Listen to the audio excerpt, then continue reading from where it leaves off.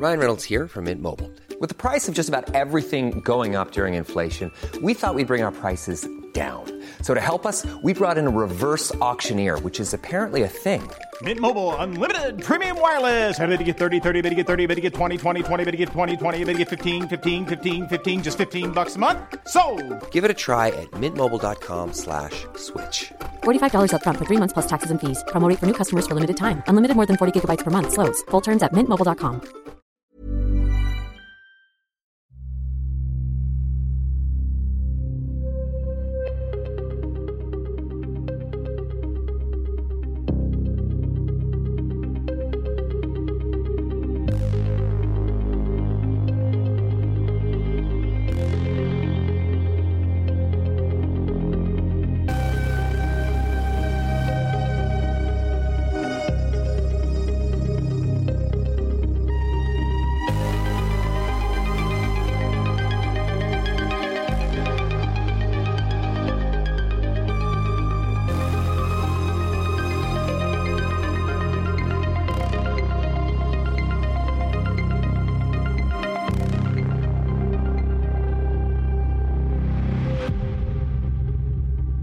Welcome everyone to episode 31 of True Blue True Crime.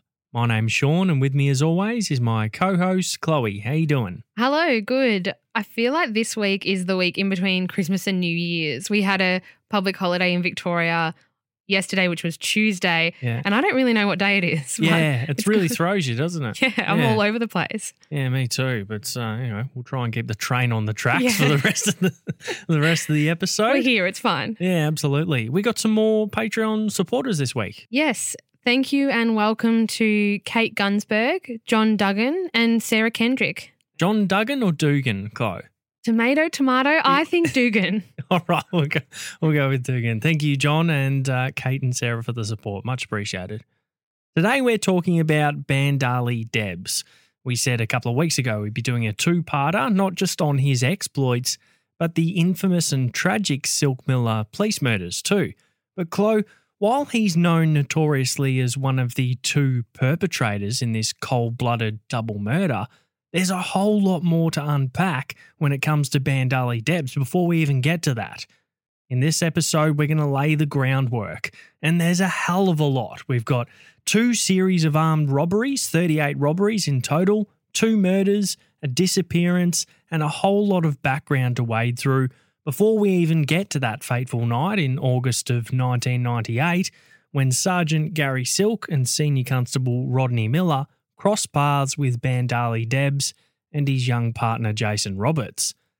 We're going to begin late on one spring evening back in 1994 in Melbourne's outer southeast when a terrifying occurrence would foreshadow the tragic events of 1998 4 years later.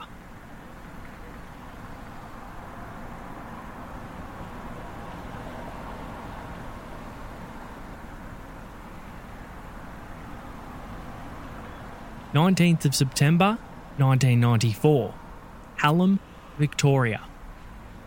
Constable Jason Bryant and Sergeant Alan Beckwith were patrolling north along Hallam Road when they spotted a stolen Nissan Bluebird with stolen registration plates backing out of Bowen's Timber and Hardware. Neither of the officers knew the car or the plates were stolen at that moment, but the driver was hasty to be on their way. So the police pulled over and let them pass before putting on their lights and pulling the vehicle over. This was night time, so the occupants of the Bluebird may not have known this was a police car, but they soon learnt. As Sergeant Beckwith left his vehicle to approach the Bluebird, a middle-aged, husky-looking man leapt out of the Nissan with a revolver, pointed directly at the officer. Then he fired a shot. Sergeant Beckwith dove back into his vehicle and Constable Bryant ducked behind the dash as 2 more shots from the attacker smashed through the windscreen, the glass flying into the sides of the officers' faces. The officers then promptly reversed and removed their service revolvers to return fire, but the Bluebird revved loudly, spun its tyres and took off. Sergeant Beckwith and Constable Bryant returned 5 shots at the Bluebird, but it sped off towards the Princess Highway from view. Neither officer was hit, luckily, except for a few cuts from the glass. They gave pursuit of the offending vehicle, but were unable to locate it. The following day, the Nissan Bluebird was discovered at the Fountain Gate Shopping Centre in Narre Warren, completely torched by fire.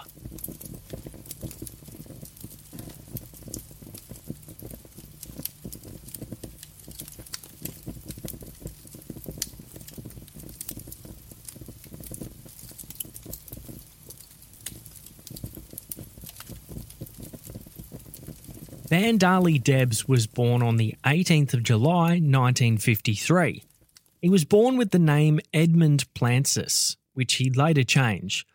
His mother Helga was German and she'd migrated to Australia in the late 1940s. After this time, she had a string of unsuccessful relationships. She'd first marry a guy named Olga Plancis, and this was back in Germany. They had a son and then they moved to Australia. After this marriage broke down, Olga left for Adelaide, taking the couple's son with him. Then, Helga met a guy named Sylvester Wapnowski. This would be Bandali's biological father. The pair had young Edmund together, as he was known at the time, and another 2 children after this, who they'd named Robert and Christine.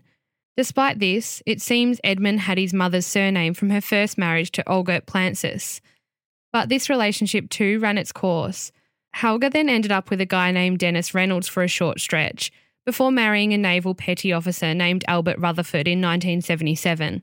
Bandali, by this time at age 15, was said to run away from home on occasion. He was an unhappy young man who'd perhaps crossed the tracks into juvenile delinquency at this point.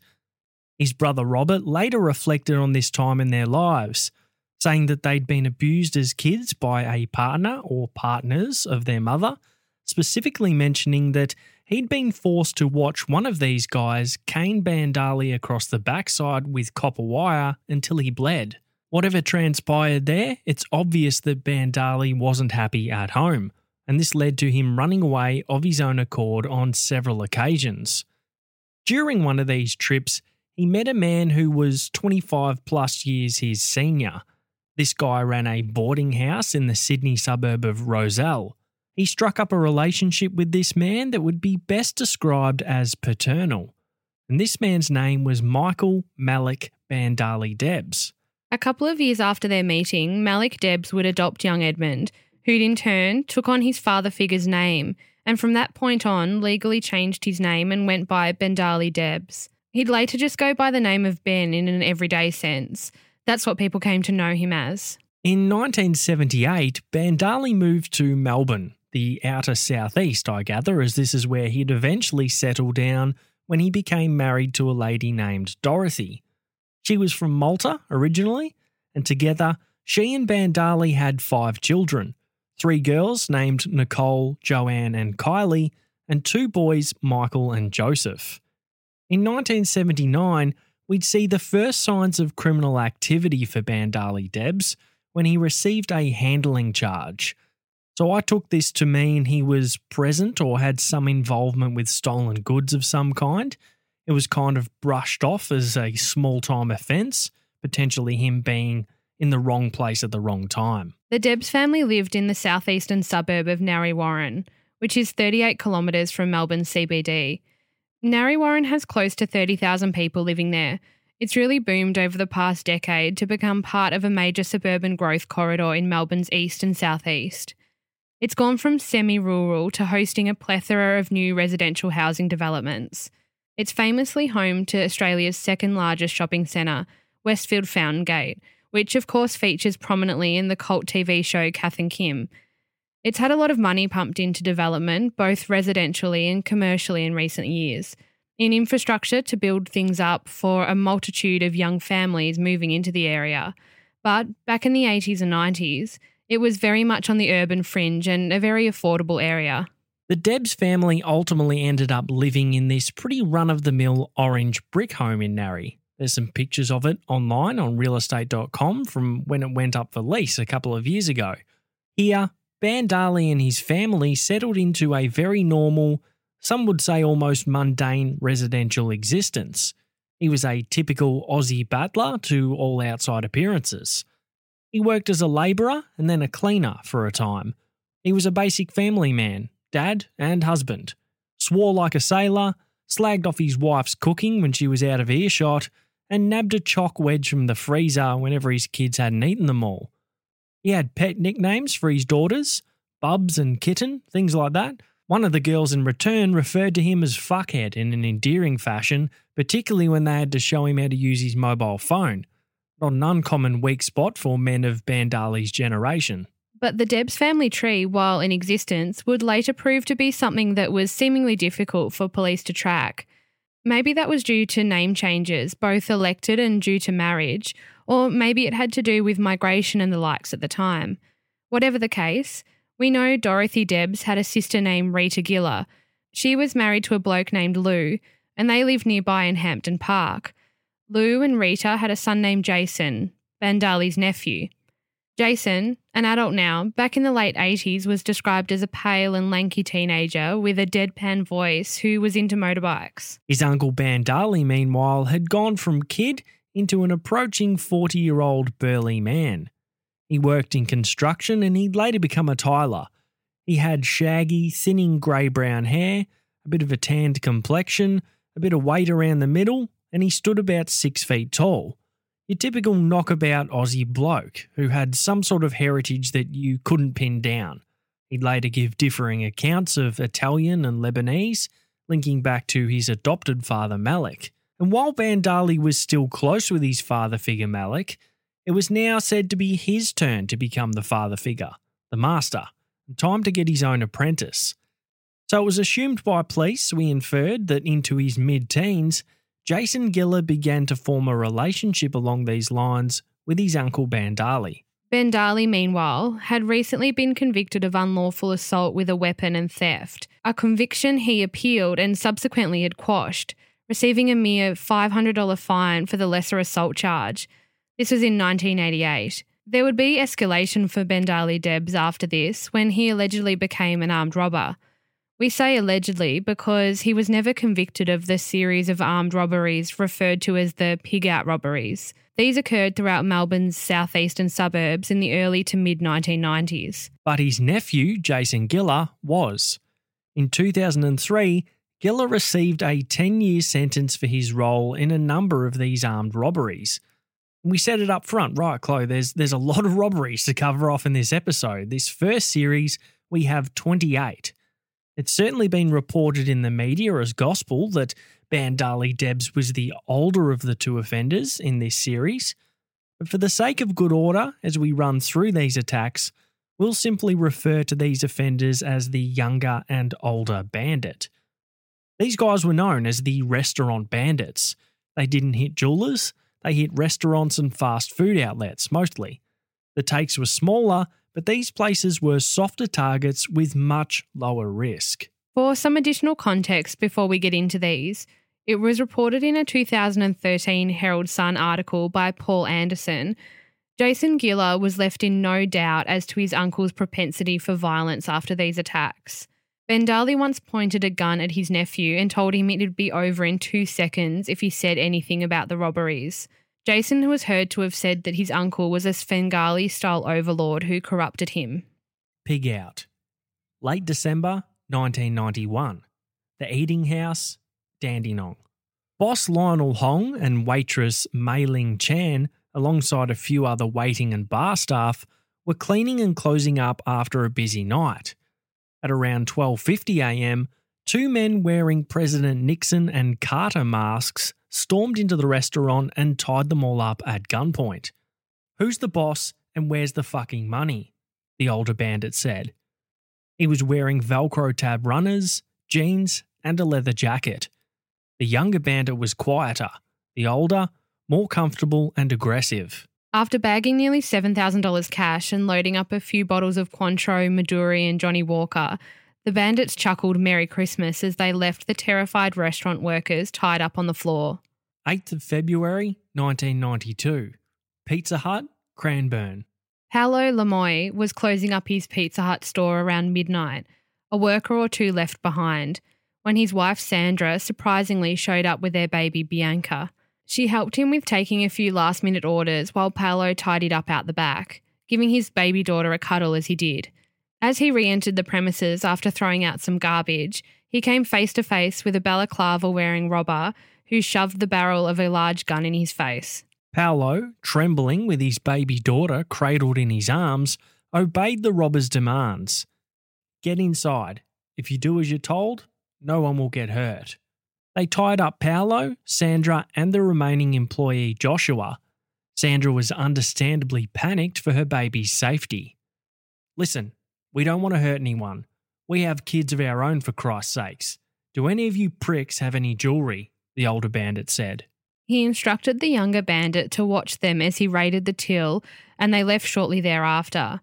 Sandra cradled her baby after they got free of their bindings. They didn't get a look at the men unmasked or in their car. Late February 1992. Dialer Pizza, Berwick.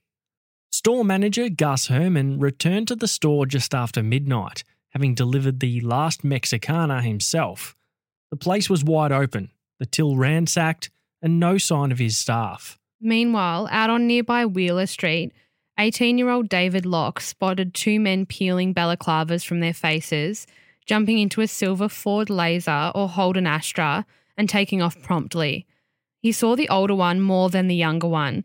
He would remain the only person to see these bandits unmasked. The older guy was mid-40s, stubbly, thick-set with receding dark hair and a square jaw.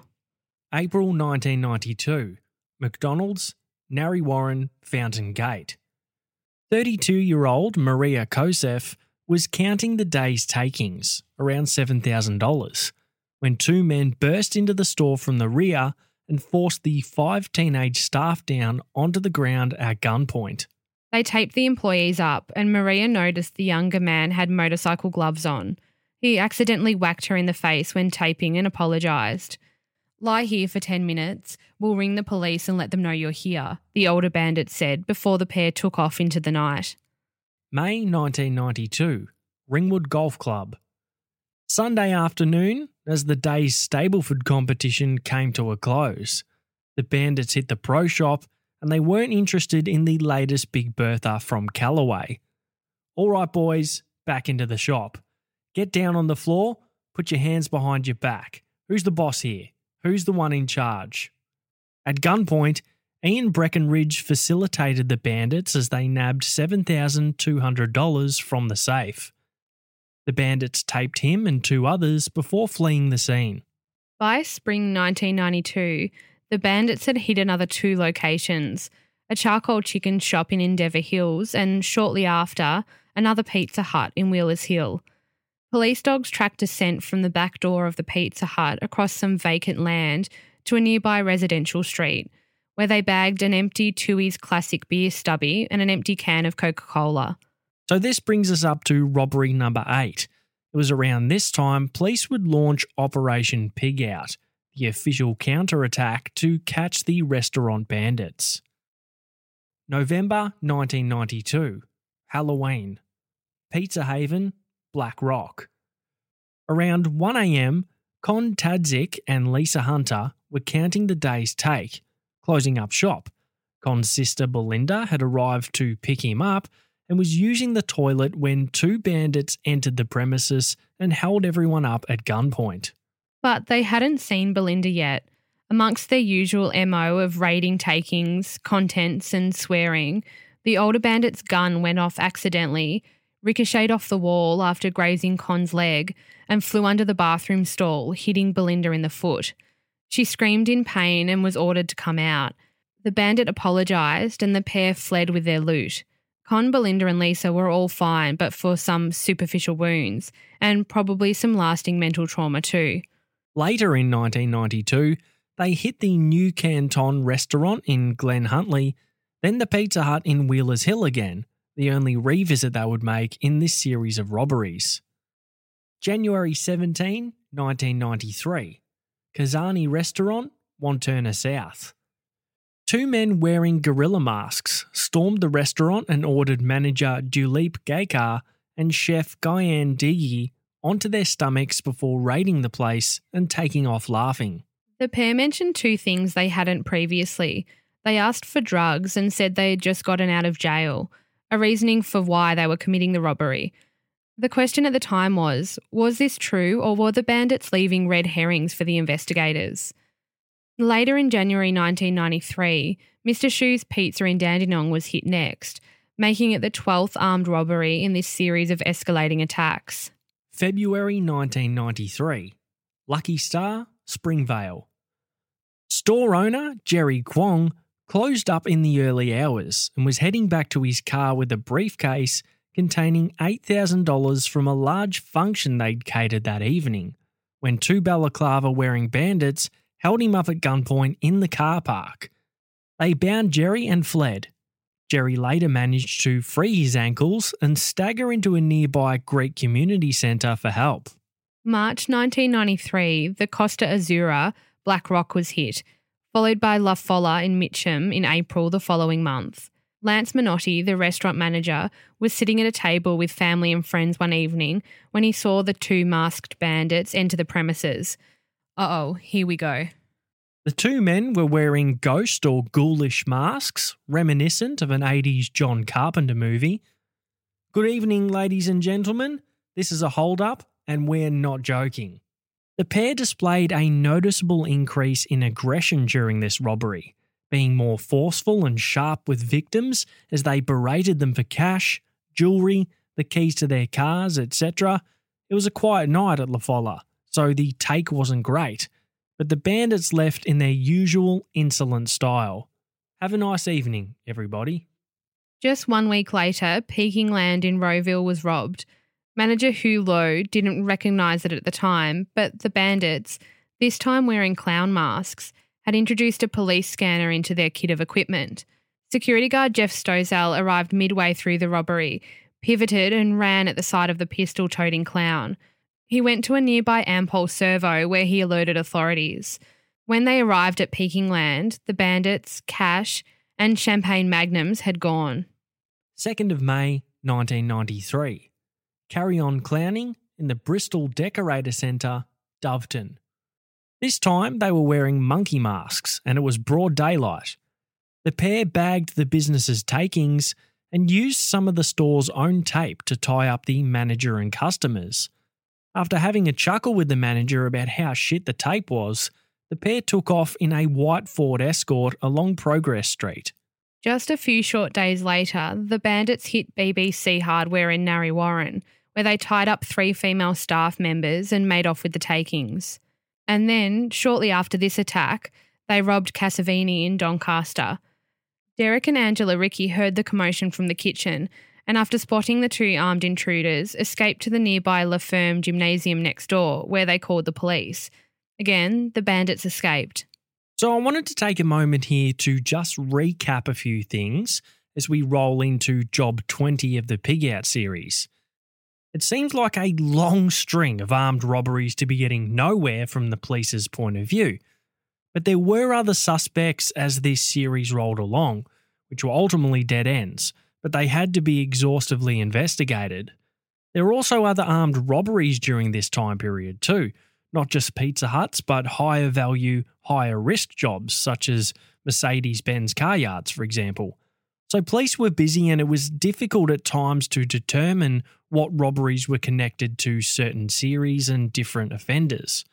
A string of suspects for the Pig Out robberies did come up, but none of whom were Bandali Debs or Jason Giller at this point. And while many of these suspects were done for other robberies, they were eliminated as suspects in the Pig Out series for various reasons. And what did we have at this point? Amongst the various masks, we had bad language, reports of an older and younger offender, master-apprentice setup. Some reported they were unequivocally Australian. Others said they were Indian or some sort of ethnic background. They had an empty tin of Tui's and a Coke, a few varied reports of cars, but no plates, the drugs and the ex-con comments, and not much else. 10th of March 1994. Tonino's Restaurant, Rowville. After a 6-month break over Christmas, the bandits next struck Tonino's in Rowville. The pair were said to be quite amiable and chatty with employees as they taped them up and took $4,000 in takings. The older bandit gave a verbal clue. Calm down and no one will get hurt. We're Italian too. We protect you during the daytime. We work hard too. This week we haven't killed anybody." 4 days later, the bandits robbed the spaghetti parlour in Wanturna. Laughing as their shaken victims trembled on the floor, the older bandit, calling himself Jesus and toting a Smith & Wesson revolver like Clint Eastwood, said, "Relax, we don't want to hurt you. We just want the money." They took $7,000 and every drop of spirits from the place as they left. 6 days later, and the Squire's Loft Grill House in Brighton was next on the pig out list, followed by Hobson's Cafe in Sandringham late in March of 1994. Some false descriptions and false leads pertaining to the bandits' getaway car would lead police down a few dead ends. In the meantime, one Friday evening in April of 94, Tony Halliday was having a beer with his mate Gary Larkin while closing up his store, Frankston Yamaha. "Be good and nothing will happen," a pair of gun-toting clowns said as they wandered in and tied the pair up. They probed if there was a safe, to which Tony said there wasn't. Displeased with a till that wouldn't open, the bandits left after fleecing the pair's wallets. The older bandit noticed a scar on Gary. "I just had surgery," he said. "I know how you feel. I just had an operation too. How's business been?" Tony replied it was okay, he couldn't complain. "All right, let's go. These blokes probably want to get home. We'll grab a beer too." The bandits left, taking a 6-pack of VB from the fridge as they did. Job 25 would be the McDonald's in Blackburn South in May of 94, before the bandits hit Casey's restaurant in Berwick on June 24th. The bandits were noticeably aggravated as the takings appeared light in comparison with the number of eaters flocking the venue and the string of Mercedes parked outside. Kim Gardnerina said she could smell the older bandit's beer breath as he hastened her towards the kitchen to collect the employees' wages in envelopes that hadn't been picked up yet. He then hit her up for any decent booze they had before querying if security usually dropped by. When Kim said yes sometime after 1 a.m, the bandit replied, "Good, we love security. If they turn up, I'll give them a bullet." This same week, in June 1994, the armed robbery squad would be spread thin after 5 men impersonating road workers stopped a cash-in transit van on the on-ramp to the Monash Freeway in Richmond, stealing just shy of $2.5 million in cash. The infamous road gang heist is technically unsolved to this day, although there's been arrests and dropped charges in the time since, so I think the police have their strong suspicions. But it was an elaborate heist with much planning going into the setup of the roadworks, including uniforms, signs and witches' hats to pull the van over. So understandably, there wasn't a lot of attention on 2 punks in the southeast knocking over restaurants for a few grand, a 6-pack of VB and a bottle of Johnny Red. Amongst all of this, on Saturday the 25th of June, a set of number plates were stolen from a vehicle at Coffee Ford in Dandenong. And then on the very same night, a Nissan Bluebird was stolen from Berwick Nissan. So put a pin in that detail for now. On the 16th of July 1994, just a couple of weeks later, the bandits again struck the Outer East, hitting the Malaya restaurant in Knox, where a security patrolman noticed the bound restaurateur while doing his rounds and notified police. So this was job 27 in the Pig Out series. And before we get into the final job, 28, there'd be one more serious incident in the lead up that gives us a terrifying insight into future events.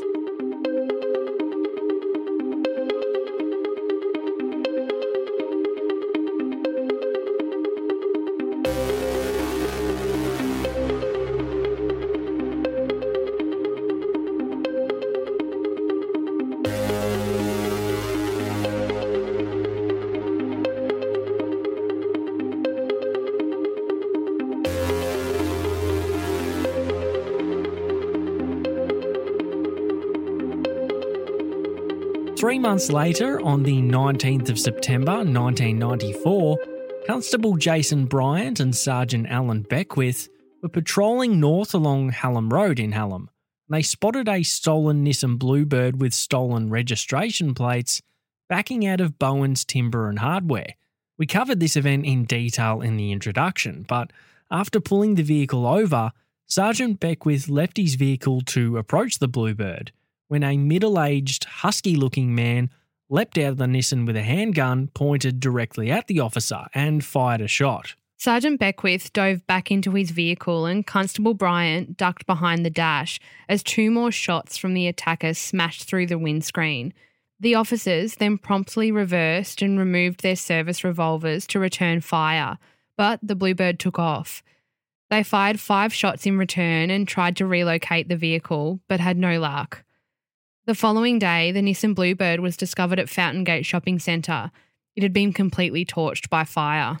So luckily for officers Beckwith and Bryant, the general public don't know their names, and for a very good reason. They survived, something I'm sure they, their families and everybody else is happy about. The final job of the Pig Out series would occur in October of 1994, when the bandits robbed the Palm Beach restaurant in Patterson Lakes, stealing just $1,100.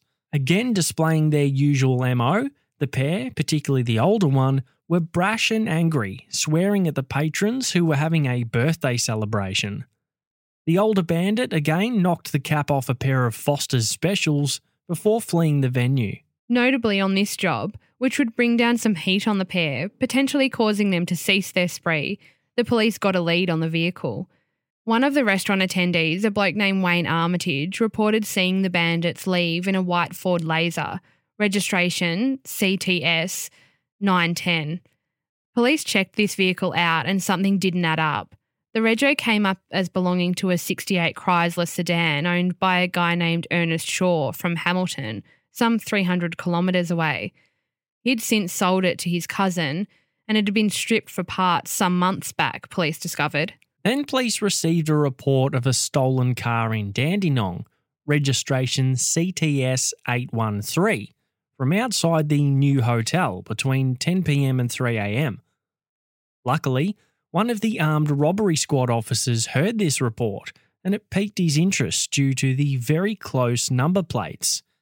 He checked the vehicle out and it was indeed a Ford Laser belonging to Jason Giller. But this car was noted as being red, not white. So they combed through the statement from Giller reporting his stolen car. He said he'd been at the new hotel with mates, left, saw his car missing, then called the police. Pretty simple. But one of the things that jumped out to police reviewing this report was that Giller said the Laser was cream in colour, not red.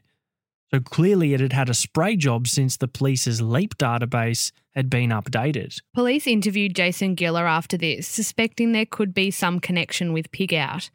Jason's dad Lou was present when they questioned him and he was understandably defensive and protective of his son. Jason was 18 by this time, 16 when Pig Out had begun.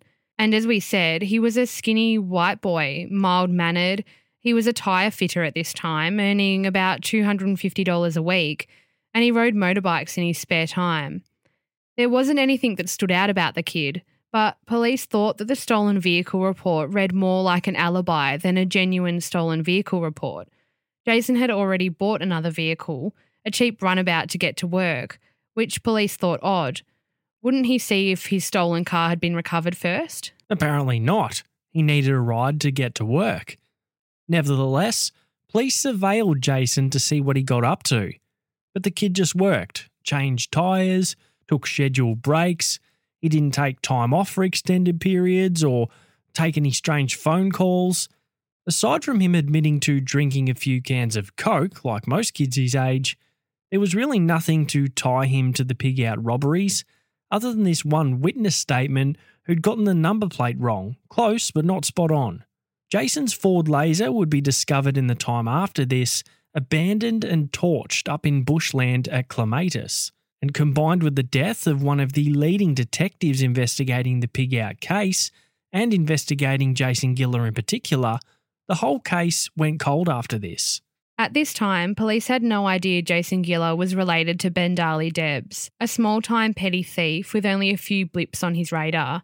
This guy wasn't even glanced at sideways by police at the time, and so it was alleged by police much later, once this connection was made, that the apprenticeship of Jason Giller and his uncle Bendali ended around this time. With all of the heat, it was said that Jason ended his involvement for self-preservation. He later wound up getting charged and convicted, as we said, in 2003 and copped a 10-year sentence when an undercover sting nabbed him. Bandali would be in prison by then, and there wasn't enough admissible evidence to charge him, apparently. But back at this time, things with his uncle Bandali were done. And what we know for sure is that the pig-out robberies came to an end after this. The Tyler. So now we move from the alleged to the proven. Things for Bandali Debs would dramatically escalate from this point, but it wouldn't be until years later that this would become well known, well after his involvement in the murders of Sergeant Gary Silk and Senior Constable Rodney Miller. But we're going to tell it chronologically because it shows a frightful psychology, but gives us great insight into the person we're dealing with when the aforementioned fateful night rolls around in 1998. We're in 1995 now, and what was Bandali Debs up to? Well, he'd started his own tiling business by this time, B&M Tiling. He was a hard worker, it was said. Early starts and long days. It wasn't uncommon for Bandali to work into the night to get a job done. One of his first clients was the Silky Emperor Chinese restaurant in Warrigal Road, Moorabbin. Put a pin in that location for later in the story. Donna Hicks. Late in the day on the 21st of April 1995, Donna Hicks was soliciting for sex work along the Great Western Highway in Minchinbury, New South Wales. A guy named Mr. Zanker had just departed company with Donna on the highway and said she was picked up by a dark blue utility with a canopy. Donna wasn't seen alive again. Her naked body was discovered the following morning by passers-by in long grass between the entrances to two properties on Archibald Road. This was about 8:30 a.m. on the 22nd of April.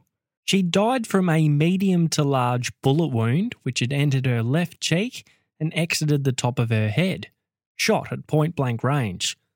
Her body had been dragged into the long grass to its final resting place, and her underwear had been left on the driveway of one of the properties, but no other clothes were nearby. A forensic pathologist took swabs from Donna's body, and male DNA was found indicating sexual activity had occurred prior to her murder. But the DNA didn't match anyone in the current database at the time. Years later in the 2000s, retesting would link Bandali Debs with a consistent match that was 1 in 10 billion. Turned out Bandali drove a blue Holden Rodeo with a canopy at this time, and in the days prior to Donna's murder had been present in Minchinbury, visiting his mother nearby. Phone and bank records would later corroborate this. And Bandali's sister worked at the Cloyton Hotel, where Donna Hicks was seen drinking the night she was last seen. Credit card records would later confirm Bandali had also attended the same hotel that night. But it wouldn't be until 2012 that Bandali Debs was convicted for this cold-blooded murder, well after he'd been imprisoned. Donna Hicks had 3 children. Those kids, along with her mother Barbara and many other friends and family, had to endure her loss until justice was eventually served some 17 years later. But back in the present time, life continued on for the free-roaming Bandali Debs. He had some minor brushes. In 1996, he received a 4-month suspended sentence for reckless conduct endangering serious injury and had his driver's license cancelled for a time. But again, we'd see his behaviour go dark and twisted in the time after this, and again, this wouldn't come out until many years later. Christy Harty. On the 17th of June 1997, 18-year-old Christy Hardy was soliciting for sex work along the Princess Highway. Christy had been having a tough time since the passing of her father not long before from an accident, and it was said she had gone off the rails a little. It was reported at 15 or 16 she'd began conducting sex work and become addicted to heroin thereafter. She was a sweet young woman by all reports and in need of some guidance. She was in a vulnerable state at this time. In the days prior to the 17th of June, it was said that Christy had told a number of people that she was in urgent need of $90 to pay off some debt she'd accrued. So presumably this was her attempt to settle that. Around 4:30 p.m. that day, a guy named Jeff Brown pulled over to talk to Christy. A couple of his mates had pulled over to talk to her, so he did too. I'm not sure they were looking for business themselves. The way I read it is that Christy was behaving kind of erratically. The guys, Jeff and his mate Rick, said Christy said she needed some money and she offered them sex for cash. First $50, then $90 for two. Rick said, "What do you mean?" And Christy replied, "Have a jiggy jig." Then another car apparently stopped on the other side of the road, which caught Christy's eye. And apparently she just bolted across the highway in front of traffic, leaving the pair behind. They were of the opinion she was affected by drugs. Another witness, named Paul, spotted her at a similar time, hitchhiking while walking backwards towards Dandenong. He said she was provocatively dressed and looking for trouble. Whatever the case, the kind of trouble that would find Christy Harty was the sort that shouldn't happen to anyone, no matter their state of mind or activity. She was last seen alive at a takeaway shop in Dandenong, it was reported.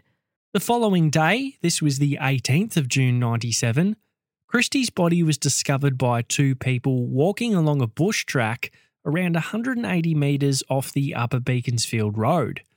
She'd been shot at point-blank range in the back of the head, and her underwear was rolled down around her ankles. A safe sex pack was found nearby, unopened. Police surmised that Christy, who'd been recently diagnosed with hepatitis, was trying to be responsible by using the pack, but the offender who'd sexually assaulted and shot her hadn't used it. Instead, traces of his DNA were found on her body, and forensic testing showed the gun used to shoot Christy was a .357 Magnum revolver. Years later, Christy's murder would be linked through DNA and ballistics to Bandali Debs. In 2005, he was charged and convicted of her murder. It was said that somewhere between Heatherton Road and this remote track in Upper Beaconsfield, probably along the old Princess Highway near Fountain Gate, Christy had encountered Bandali as he was coming home from a day's tiling work. Her body had been dragged and dumped in the bushes, and there were no signs of a struggle or disagreement, it was said. Just a brutal, cold-blooded assault and murder. But, as we said, this wouldn't come out until years later. And it makes you think what else may have happened during this time. Clearly we have a disturbed individual here. This wasn't just some sort of perceived self-preservation matter, shooting at someone, police or otherwise, in the midst of being caught conducting criminal activity. This was seemingly sexually motivated and for pleasure. In the Underbelly Files show, which covers predominantly the investigation into the Silk Miller murders, it doesn't get into the background we're covering today, but there's a scene where the character of Bandali Debs picks up a backpacker who's hitchhiking, and her name is Sabrina. And in this scene, things get weird and the car stops at one point, she escapes from the vehicle and flees to nearby safety.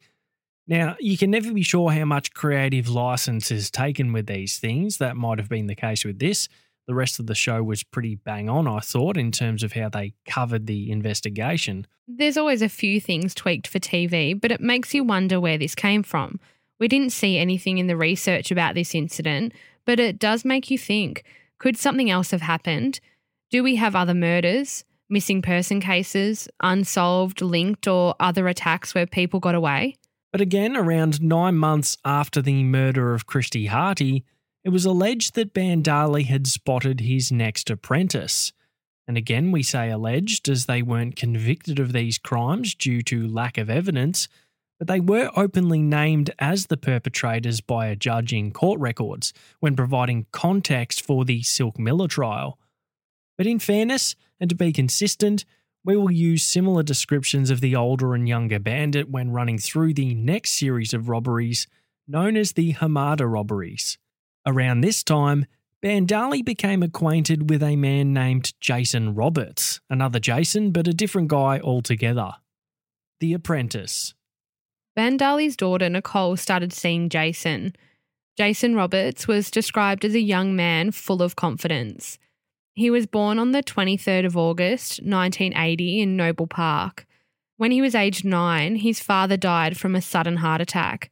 His mum raised him and his brother Shane in Cranbourne. Jason met Nicole Debs when he was 6 years old at the karate school, But wouldn't be until years later, where they'd meet again in their later teens, that their relationship would develop. It was at Jason's cousin's birthday they'd meet again. Jason was 16, Nicole 17 at this time. They started seeing each other. Bandali bought Nicole a car when she got her license in the time after this, a blue Hyundai Excel. So Jason and Nicole were able to see each other more now that they could get around. They built a home in Cranbourne together, living at the Debs household in the interim. Bandali ended up kicking them out when Jason bought Nicole a Labrador one day. Evidently, he didn't want the pooch shitting and stinking up the place. Jason had left school by this time. He'd become a carpentry apprentice. He left that to do factory work, process work, before getting back into the construction industry doing demolition. He was into cars, particularly his lime green Tirana that he'd done up, which he'd spent around $5,000 on. And as time went on, it was said that Jason and his future father-in-law, Bandali, formed a relationship, perhaps similar to what Bandali had years earlier with his nephew, or what he had had when he was younger with his adopted father, Malik. The police alleged that in the time after this, the pair were the perpetrators in a second series of armed robberies in Melbourne's outer east and southeast.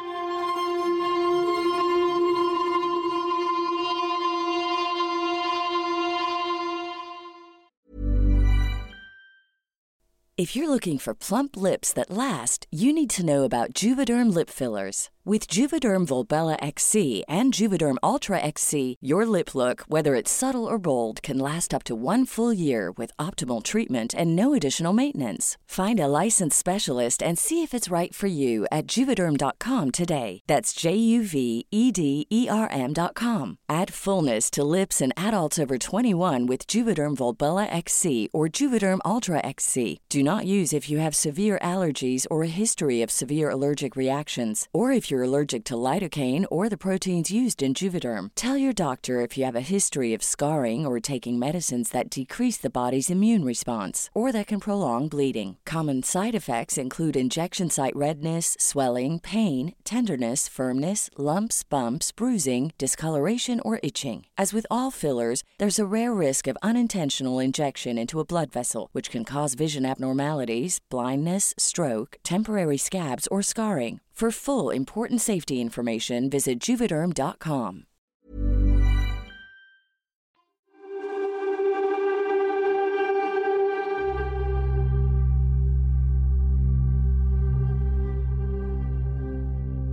Hamada, 9th of March, 1998. 2 revolver-toting bandits robbed Bevick's Auto Parts in Carrum Downs, looting around $6,000. The younger bandit was shorter, quieter, the older full of bravado and swagger. The older wore a balaclava and the younger a cap and shades. They ordered the victims to the ground and bound them with tape before leaving the scene with cash in a bag.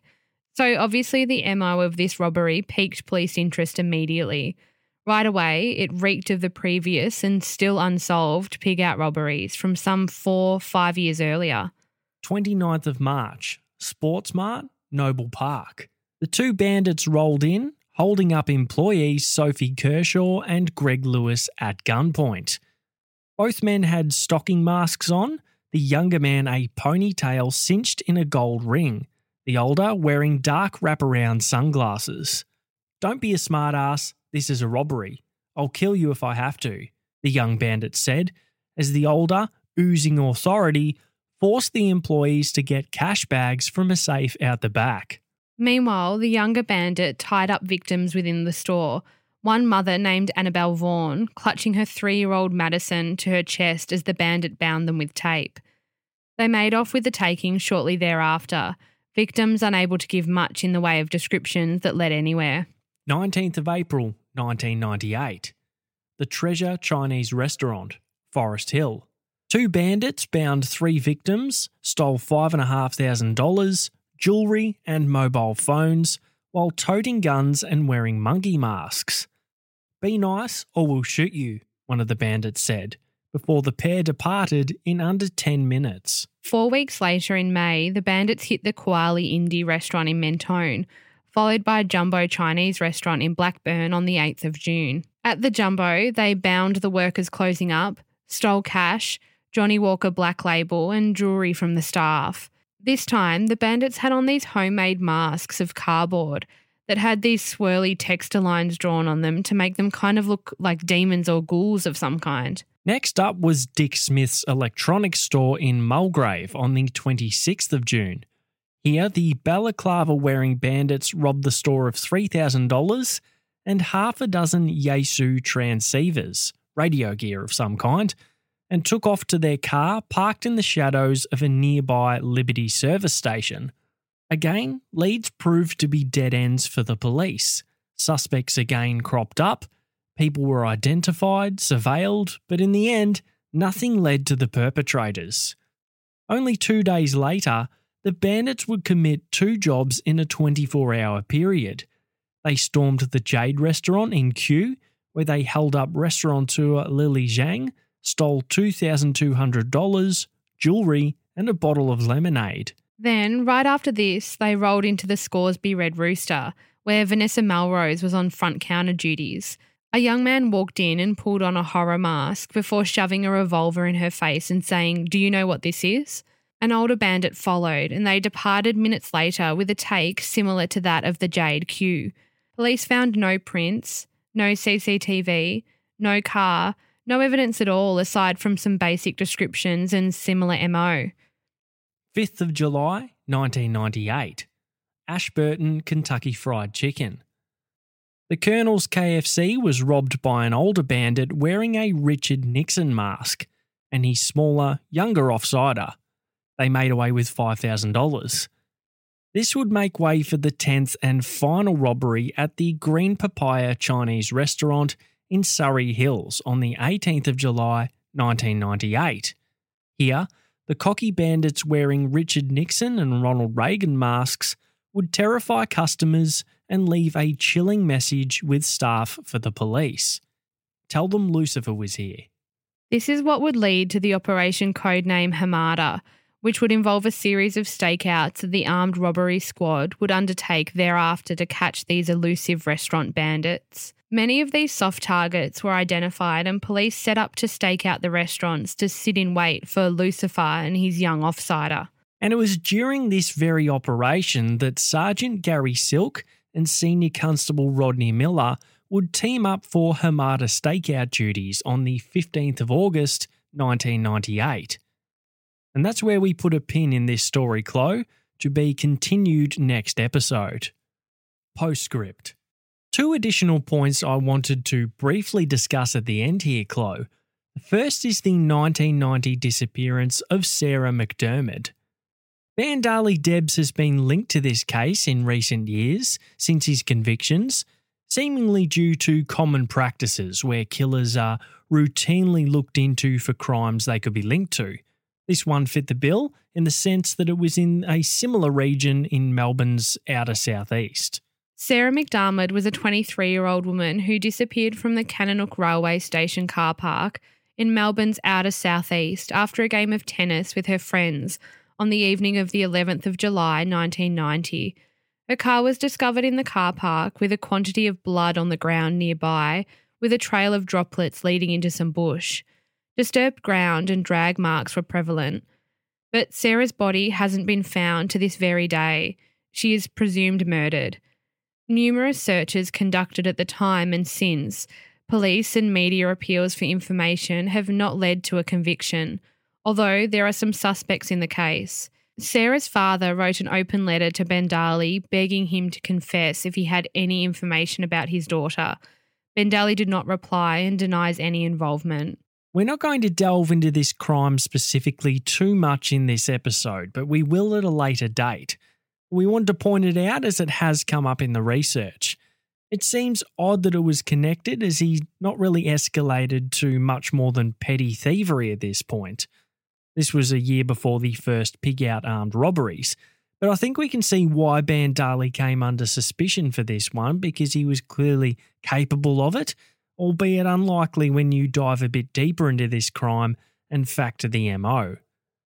The second is while going through court records of Jason Giller's trial in 2003, there appeared to be a handful more robberies that were mentioned as being connected to him and his uncle Bandali that weren't connected to the official pig out robberies way back when. And the last thing we want to do is run through a bunch of other robberies here, Chloe, but there's one in particular I wanted to touch on. The dates and locations just quickly were: armed robbery at the Shooters Shop Springvale on the 28th of February 1992, armed robbery and attempted murder at the Clayton News Power news agency Clayton on the 29th of November 1992, armed robbery on McDonald's staff and guard near the Commonwealth Bank night safe at Fountain Gate Shopping Centre on the 16th of May 1993, armed robbery at the Bank of Melbourne Berwick on the 16th of October 1993. But specifically in relation to the armed robbery and attempted murder at the Clayton News Power Agency, in the early hours on the 29th of November 1992, this was around 3 a.m, Mr. and Mrs. Yakub, a middle-aged couple, were commencing work at the agency preparing newspapers for delivery. At about 4:20 a.m, Mrs. Yakub was confronted by two male offenders in the rear work area of the news agency.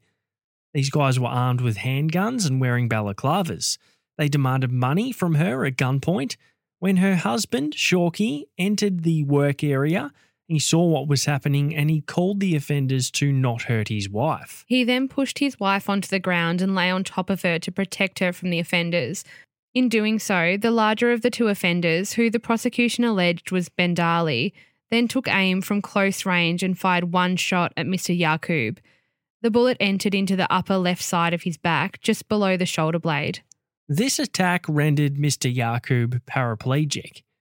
So it's a very sad way to end this episode, but I think it's important because it's easy to think that, they didn't hurt anyone during the robberies except for the accidental shooting that I think it was Belinda who got her foot hit at Black Rock there. But it wasn't the case. There were even more robberies and lives permanently affected here. So while not officially connected, the courts have certainly published links, and I think it's important to cover off to fully get the gravity of these attacks. Very, very sad. But that's it for this episode, Chloe. I think we have a pretty good understanding now of the characters, their actions, the background and the setting for what would become a notorious, shocking and fateful August night in Victoria in 1998. To be discussed more next week. Your thoughts for now? Yeah, so I feel so sorry for these women who we've covered who died in this case, and really anyone that's come in contact with this guy, Bandali, particularly over the years. The trail of destruction is immense. And I don't know if this is a spoiler and don't know if that's a thing if something happens in real life. But anyway, I read sentencing notes that the judge described his crimes as senseless, needless and wanton. And that word needless has just swirled around in my head ever since. Most crime and death especially at the hands of someone else seems unfair. And the fact that these crimes were needless, that they were carried out for no other reason than to kill or to hurt someone just makes me sick. To do something for a thrill or whatever other reason, but mostly to just cause pain to another person takes a real low life. So I'm not looking forward to talking about this guy again next week, I have to say, but I am looking forward to diving into the case and particularly the police investigation that led to potentially the demise of this piece of work. So obviously, we wanted to do this case justice by presenting it in its entirety. There's a lot of crimes, many victims, not all murder victims, many lives affected. One thing we didn't want was for Donna Hicks and Christy Harty to simply become footnotes in the story of what happens to Gary Silk and Rodney Miller. But also, the background and robberies, I think, provide a massive amount of context and backdrop, etc., as we said before, for next week's episode. I mean, we have a police shooting already in this episode, an attempted one anyway, so it's a violent path to this point and it only gets worse. And again, next week we're going to see that prevalent element of the police investigation and how it all goes down ultimately with solving this crime. We're talking wiretaps, which we have a lot of audio of, which is fascinating, but at the same time very bittersweet in its conclusion. So we'll bring it home next week. As far as what we've discussed today, my thoughts go out to the families of Donna Hicks and Christy Harty, and indeed the robbery victims too, although some years ago now, these things can have a lasting impact, a trauma that lingers for a long time, and it can be really difficult to move on from that. Yeah, so to be continued. So moving on to our happy thoughts. Do you want me to go first? Go first, absolutely. The floor is yours. Oh, thanks. So I got a new tattoo yesterday. So I like tattoos, and I got one that it's probably the most meaningless one I've gotten so far, but it's a picture of a unicorn, pretty much a My Little Pony, but in unicorn form, I guess. I got the tattoo artist to add a little circle on the unicorn's back because I have a wolfhound who has a little nub on his head, and we always joke that it's because he's turning into a unicorn. So now I'm kind of saying when he goes full unicorn, this is what he's going to look like.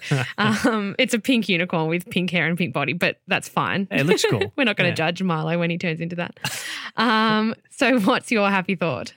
Well, mine's about something new as well. Not a tattoo. It's not as cool as that, but it's about a new desk. And I showed you when we got here tonight. I've got this, I think I've mentioned on here before, I'm into some Kickstarter and Indiegogo things, these new inventions. And there's a new desk that's been made right here in Melbourne by these guys, these pair of carpenters. So cool.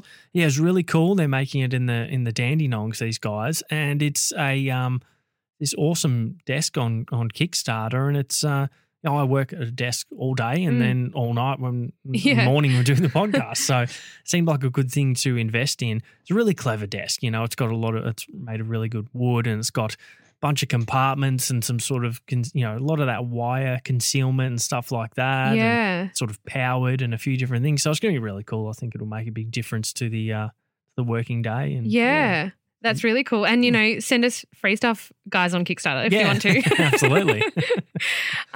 So if you have any case suggestions, feedback or questions, you can email us at truebluecrime@gmail.com. You can join our Facebook group, which is called True Blue True Crime -podcast, and find us on Instagram by searching True Blue Crime. If you'd like to support the show, you can head over to our Patreon page. The link is in the show notes. For $5 per month, you'll get bonus episodes, case updates, debriefs, blooper reels, and much more. We just dropped a blooper reel last week. Yes. And our next Patreon episode will be in a couple of weeks. Yep. We're just putting the final touches on that. If you are enjoying the podcast, please leave us a 5-star rating and review on iTunes. It really helps us a lot and helps other people find the show. Thank you to everyone who's done so recently. Yeah, we appreciate it, guys. Thank you very much. Thank you all again for listening. We'll be back next week with part 2 of this saga. We'll catch you all then. Thank you. Bye.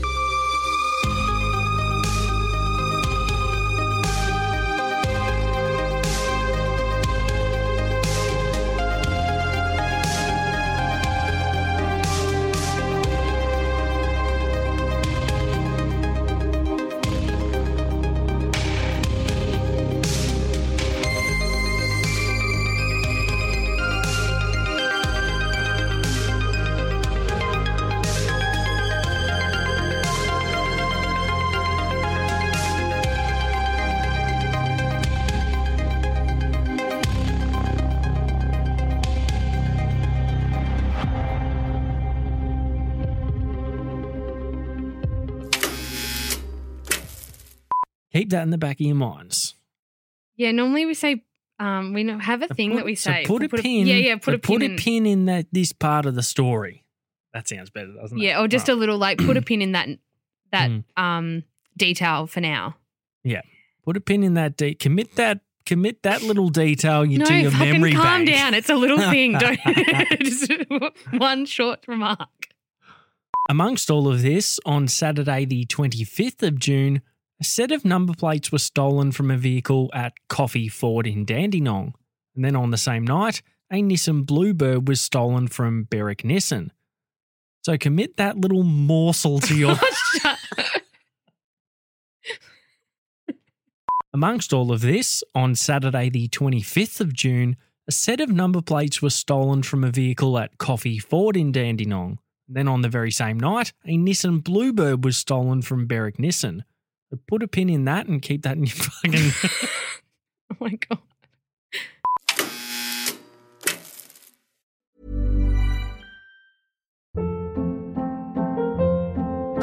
Hold up. What was that? Boring. No flavor. That was as bad as those leftovers you ate all week. Keke Palmer here, and it's time to say hello to something fresh and guilt-free. Hello Fresh. Jazz up dinner with pecan-crusted chicken or garlic butter shrimp scampi. Now that's music to my mouth. Hello Fresh. Let's get this dinner party started. Discover all the delicious possibilities at HelloFresh.com.